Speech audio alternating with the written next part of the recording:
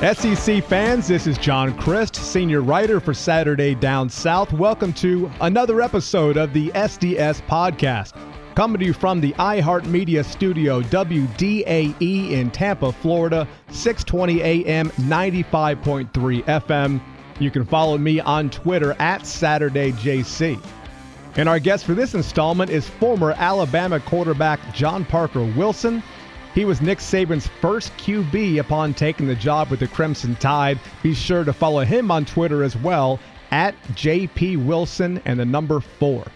John, it's good to talk to you again, and thank you so much for coming on the program today. Definitely great to be here. Really appreciate it. Yeah, absolutely. The Saturday Down South podcast is brought to you by Sweet Hop. The SEC championship game is but a few weeks out, but the standings are shaping up for an outstanding matchup in the brand new Mercedes-Benz Stadium in Atlanta. Imagine not just attending the game, but experiencing it in a private luxury suite truly in style with your closest family, friends, or colleagues. SweetHop.com has access to the best suites in Mercedes-Benz Stadium for the SEC title game and a lot of bowl games and postseason matchups as well, all with live pricing and availability right on their website. Check it out and then lock in your suite when that team that you like to follow makes an appearance in one of these postseason games. Visit SweetHop.com. And now, John Parker Wilson.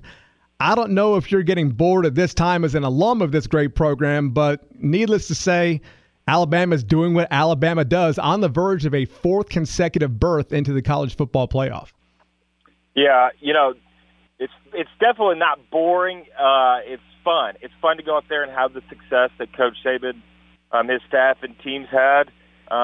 Just continue to go out there and it's really difficult. The standard, the bar is set so high, and to maintain that level of success each and every year is pretty outstanding.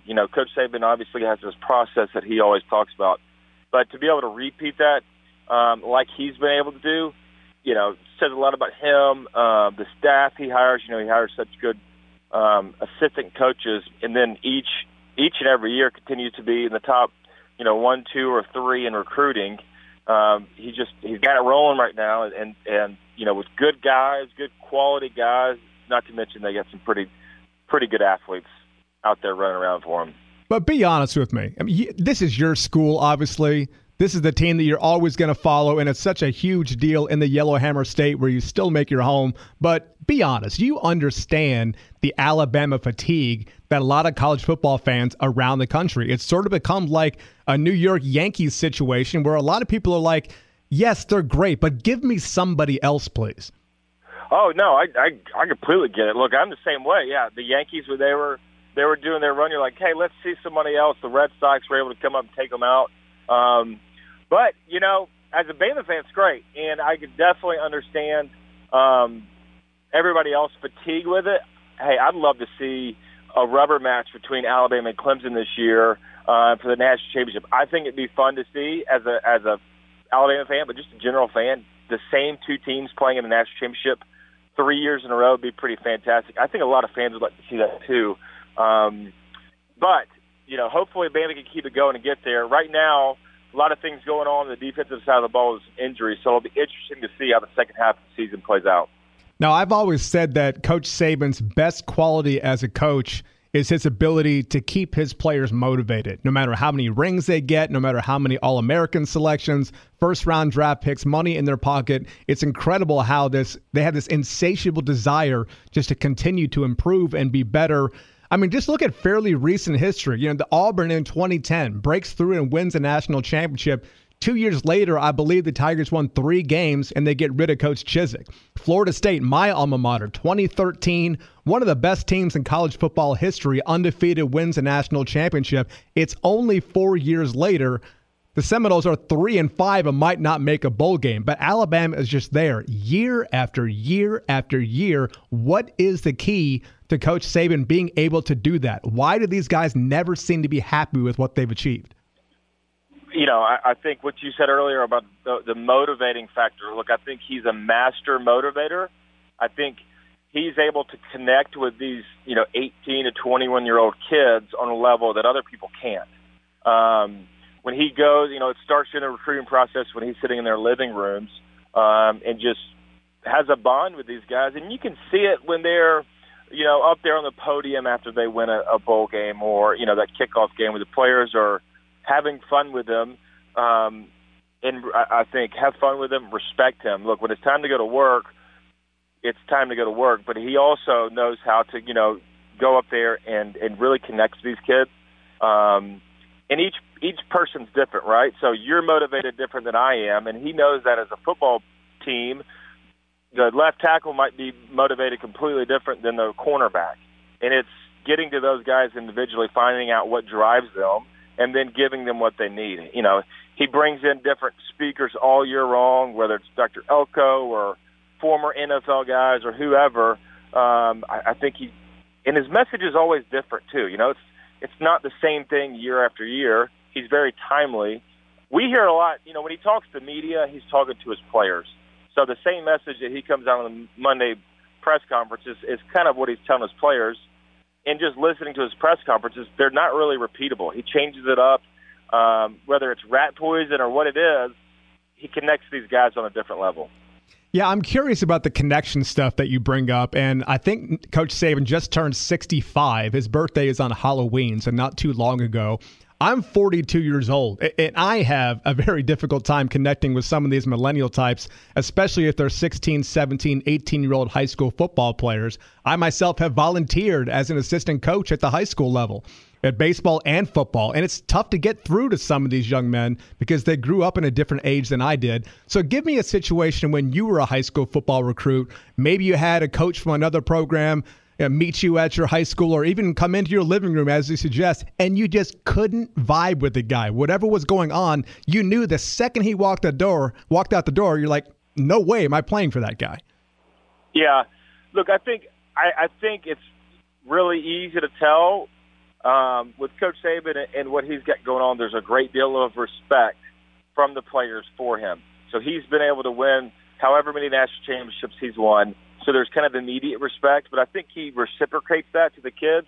And, if you're a player on the team and you do your job and you do what you're supposed to all the time, then he'll give you a little more rope.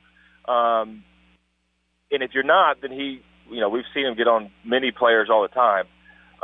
So I think just that mutual respect they have from each other, you always know where you stand with him. He's authentic.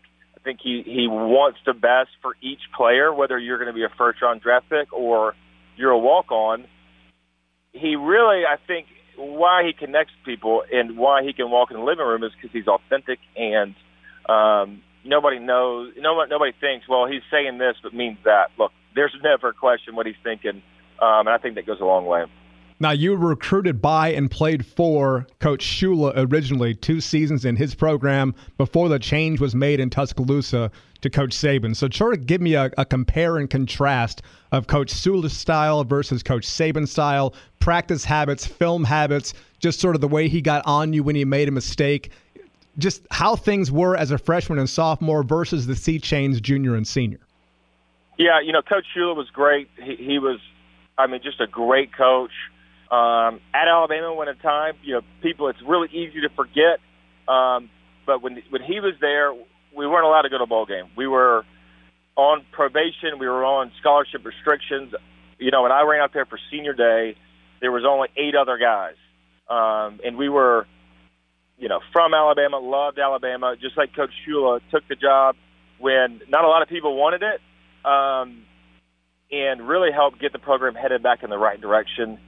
I think Coach Shula definitely came from the NFL and runs a more NFL-style program and system. And, there's a little more a little more leeway with the NFL guys just because they're older.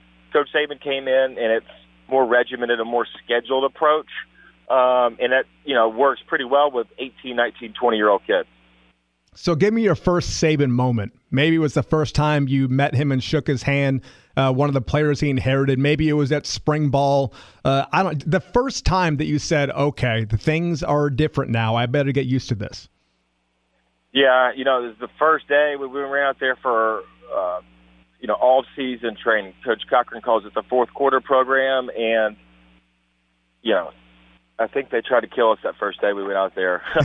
They were setting the tone. There was a new sheriff in town, and just everything.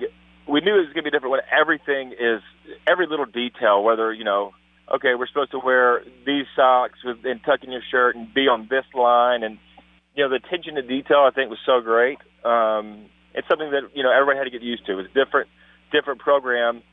And, the changing, so the culture of any program, I think, is the hardest thing to either keep going well or to change, whether you're running a football program or a business. The business owners listen to this, and you've got 50 employees that work for you. One of the hardest things is if you're getting bad culture, it's tough to turn that around. And I think he was able to do that extremely quick. Probably too quick for all these other head coaches that can't do it in 2 years like he was able to do it. But that culture change was pretty rapid. We were 6-6 the first season, and then my second season with my senior year, we were able to go 12-0 in the regular season. So happened pretty quickly, and that's just because from day one, you knew what you were going to get. You knew what was expected out of you, and it really never changed from then on. And now, 10, 11 years later, they're still doing the same exact things from that first day when he came to campus. Now, very deep in Coach Saban's DNA when he got there was we're going to run the ball, we're going to have pro-style sets, we're going to play suffocating defense, be sound on special teams, and we're going to win a lot of ball games, 21-3 or something like that.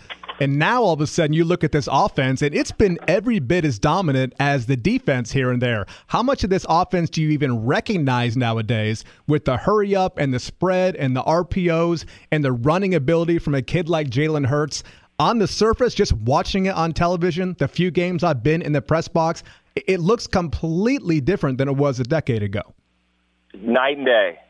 And I think we're talking about the success and what makes Coach Saban successful. I think his ability to adapt has been huge also. Whether, when we first got there, we ran a 3-4 defense exclusively. Now we're more of a 4-down up front on defense.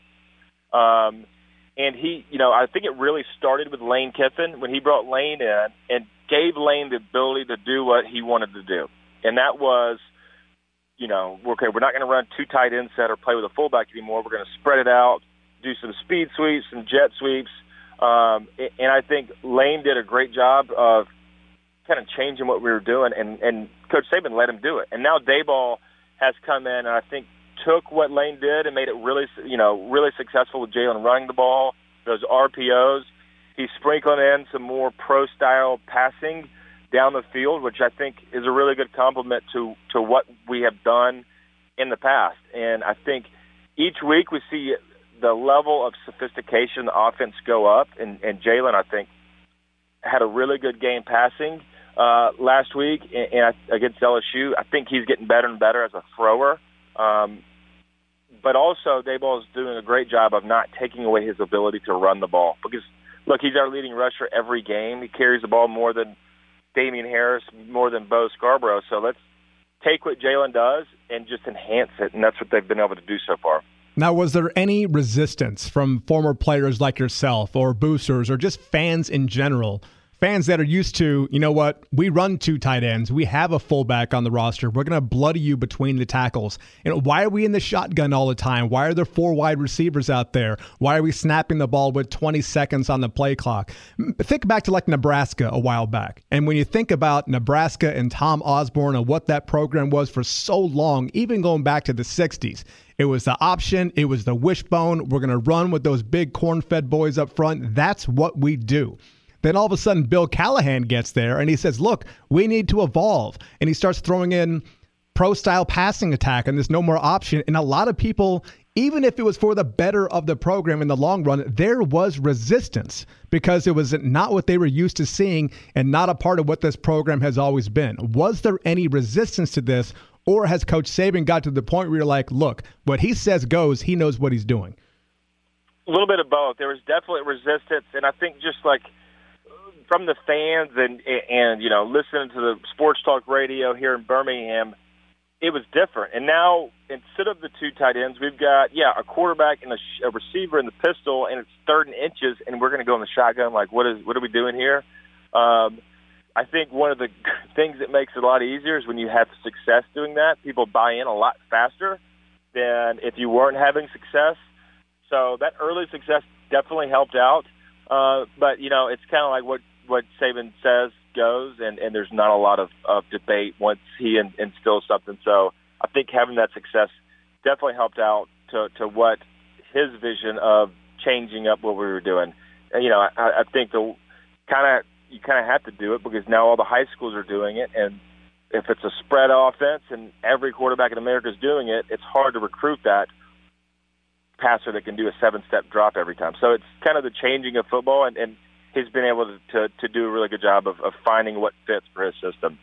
Is this program too big to fail at this point? Is Coach Saban too good at what he does? Is the coaching staff just too well-versed in what they do?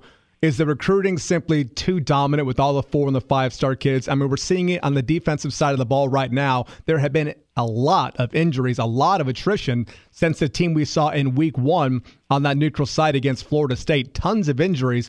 But here comes another 4-star kid. Here comes another 5-star kid who seemingly are just as productive. I can't imagine this team ever somehow falling to like 8-4 or something like that. It seems like 10-2 would be an incredible disappointment for this team. Just how many of the wheels have to fall off for this team really not to be in the national championship picture? Yeah, so I think the biggest thing that hurts that is injuries, which we've seen, which is obvious. When you get the injury bug, it hurts. Luckily for Alabama this year, I think beating teams like we've been able to do, and you put those second, third, fourth teamers in the early third quarter, and they're getting real reps.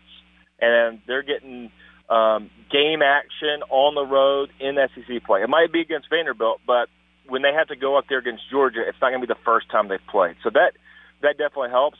I think, look, the way the practices are run in Alabama, it might be tougher on Wednesday and Thursday than it is on Saturday. You're going against 4- and 5-star guys every day in practice. And that increases the level of everybody else. I mean, we've got some good guys on the scout team that we just don't – they're not, playing yet, but they're going to be the Amari Cooper that was behind Julio Jones. We didn't know Amari Cooper's name because he was third on the depth chart behind Julio, and then when he gets a chance, goes out, and obviously he's a Pro Bowl receiver now in the NFL. So I think the other thing that is the hardest thing and why Coach Saban is the way he is, and he knows the biggest – hurdle is complacency. It's we are really good. We don't need to practice this well during the week, or we're really good. We don't need to have it's Tuesday during March during spring football. We don't need to have that good of a practice. It's not that big of a deal. I think the intensity level that Coach Saban has on Tuesday, the 7th practice of the spring ball, the intensity is the same as it is when you're playing LSU and it's Wednesday at practice or kickoff for the game. He's able to maintain that. He's able to get all the coaches to do it, and then all the players to do it, and even the scout team walk-on guys to do it. So it's all year long. Kind of talked about that a little bit earlier, but you know what you're expected to do from January 1st all the way to December 31st. Now, another coach that you got to be aware of just from inheriting him, if you will, granted on the other side of the ball, is Kirby Smart.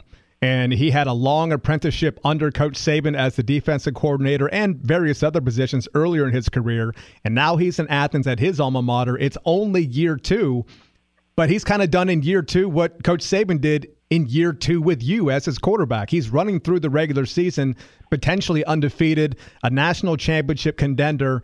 I see Tuscaloosa East. That's how I'm describing the Bulldogs right now, not only in terms of the success, but you just watch this team play. And that team in red and black looks eerily familiar to the one in crimson and white. Is that the same impression you get when you've taken in any Georgia games this year? Yeah, definitely. I mean, it looks the same from the defensive setup. Obviously, it's going to be very similar. Just the way that they carry themselves. There's that kind of aura back with Georgia. They didn't have it for a few years. Even though they were winning 10 games with Mark Richt, I felt like the Georgia fans always knew that they were going to beat Georgia at the end of the day. Now it's kind of back to where it was, where they're walking a little taller these days. I think Coach Smart was, Kirby was smart to say, hey, what we did at Alabama worked. I'm not going to try to reinvent the wheel here. I've been with Coach Saban forever. He probably could have, if Coach Saban was sick for a week or for a month, he knew how to run the program. He's taken the blueprint, instilled it with Georgia, and I think he was smart in doing that and saying, look, let's do what's worked. He's got great recruiting. He can drive 30 minutes down the road to Atlanta and have the best recruits in the country and not have to go more than a tank of gas. I think he's doing things the right way. I love the way his offense is set up. They're running the ball. They're really good runners, playing defense, and now they've got one of the best quarterbacks in the country in Jake Fromm. As an Alabama fan, I'm scared. I think they're playing really good ball, and they're only going to get stronger. Now, once upon a time, I was a slow, short slot receiver, but I like to think that I speak the language of quarterback pretty well, so I'd love to get a little deeper into the quarterback situation with the next signal caller like yourself. But like when a lot of football fans are watching a game on TV, and you get that shot of the sideline, and you have an assistant coach who's flashing in signals, two backup quarterbacks who are flashing in dummy signals. You have the poster boards with the goofy photos and the like. Tell me as a quarterback what exactly you're looking for and what hand gesture means what and how quickly you need to process that information and tell it to your guys either in the huddle or at the line of scrimmage. Just exactly how much information is being flashed at you, how much of it is real, how much of it is immaterial, how much of it is going to other players, not the quarterback. Just walk me through that process start to finish. Yeah, so I think that coordinators have, where it used to be like, we're going to try to make the play call as long as possible, and I'm going to show you how smart I am. And then, I would have to relay it in the huddle to everybody. And when I was doing it, and, kind of still doing NFL a little bit, you tell the offensive line what to do. You tell each receiver their role. You tell the running back what to do, and including the protection, motion. So it might be like Z-mode to trips right, Act 2, 428, Z deep out. Or you're telling basically everybody what to do. I really like it now because in college you don't have the luxury of having the headsets like they do in the NFL where the coordinator can just bark it into your ear, then you regurgitate it to the team. Now what they're doing with the cards and the poster boards and the signals is everybody just line up. I'm going to tell you what the formation is, and then they're going to signal to everybody. So like Alabama doesn't huddle right now. We're signaling the pass concept, and everybody knows what to do. So there's no huddle. It speeds it up. You're able to run more plays. The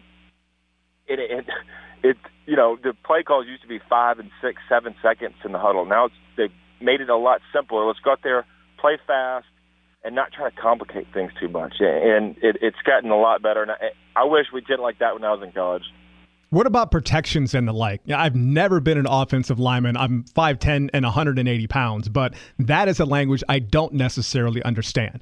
And when you watch the college game, and especially in the NFL game, one of the responsibilities not only of the center, but also of the quarterback is maybe to change up the protection on a play. Let's say that you have just insert play here that's going to be a pass, but you see, let's say there's maybe a double A-gap blitz coming from the linebackers. That's what's being shown from the defense. So give me an example of changing up protection. What exactly are you changing on what those 5 men in front of you are doing? So if we had a standard play comes in, a lot of times you'll see the quarterback act like he's going to call hut, and then all the team looks to the sideline. And what the coordinator then, whoever's in the box or whatever, is saying, okay, I see that double A blitz. Let's not run the ball up the middle. Let's run a sweep, or let's throw it to the outside. So let's try to see what they're doing and then counter that. In the NFL, usually it's the starting quarterback. Matt Ryan sees a blitz. He's like, let's not run it there. I'm going to throw it to the outside. In college, it's more the coordinator that does that, that makes that call. But a lot of times you might go to the line and you have a play call. Let's say it's a 5-man, the 5 offensive linemen are blocked. The running back is going to stay in a block, but everybody else is running the routes. So the offensive line, and the running back all have to be on the same page to know who you're going to block, who's going to block who, and at the end of the day, the defense can always send one more than we can block. So you got to have somewhere to throw it if they've got a free blitzer. Then all that happens really quickly. A lot of times you'll hear the quarterback and centers call out who's the Mike, Mike 55, and that basically sets the protection for the entire offense, and everything's going to go off that linebacker. So T-blitz and the strong linebacker blitz, now we have to throw it hot to the tight end, or the running back has to go and now block that other linebacker. It's very complicated. It all has to happen really quick. And that's why a lot of times we'll see a young running back that's good enough to play but hasn't figured out the protections yet, and that's why he's not getting as many carries. If you can't block as a running back, you don't get to run the ball. So that's when we see a young running back. When he gets the protections, then you're allowed to go out there and carry the ball. Now, as much as I love the hardcore X's and O's, I want to have a little fun with you as well.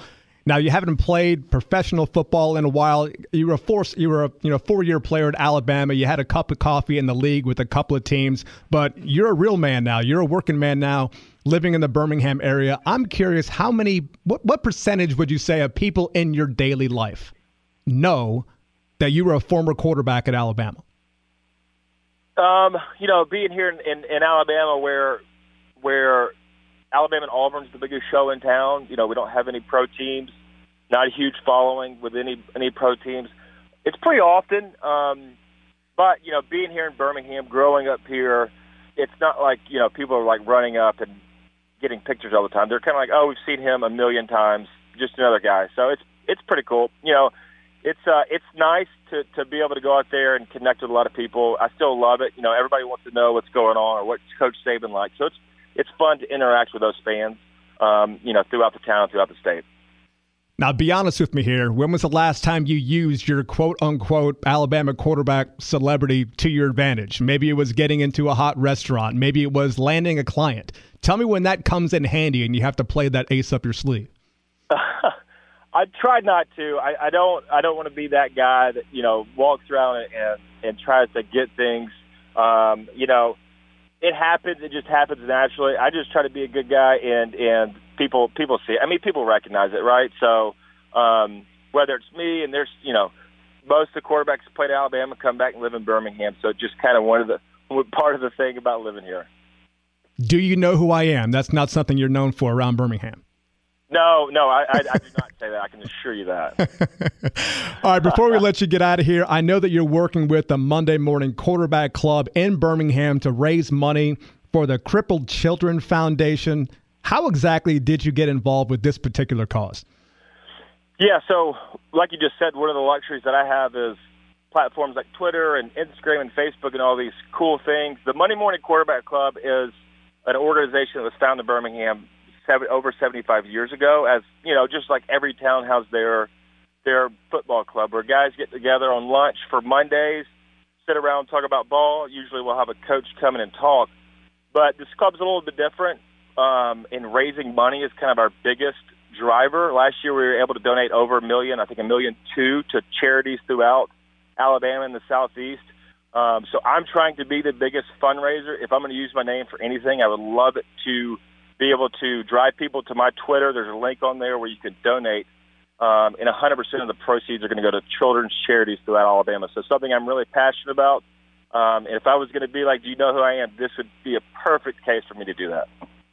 Well, I'm happy to report that I donated $100 myself just as a thank you for you to come on the show. It really is fantastic being involved with something like this. I wish you the best of luck with the fundraiser, and thank you so much for joining me today. Hey, I appreciate the donation. It really means a lot. Thank you so much for doing that, for having me on, and I hope you can continue success. Absolute least I can do, and let's try to direct some more bucks your direction. That was former Alabama quarterback John Parker Wilson. Remember to follow him on Twitter at JPWilson4. Pinned right at the top of his profile is the website you need to click. It'll take you directly to the page where you can put a couple of bucks in for a worthy cause. Whether it's $5 or $5,000, it's going every single penny to the right places. And thank you for listening to the Saturday Down South podcast. Special thanks to our friends at WDAE in Tampa, as well as our sponsor, Sweet Hop. If you like what you heard, you can subscribe on iTunes or wherever your favorite podcast can be found. And be sure to give the show a rating as well. My name is John Christ, and for all SEC all the time, visit SaturdayDownSouth.com.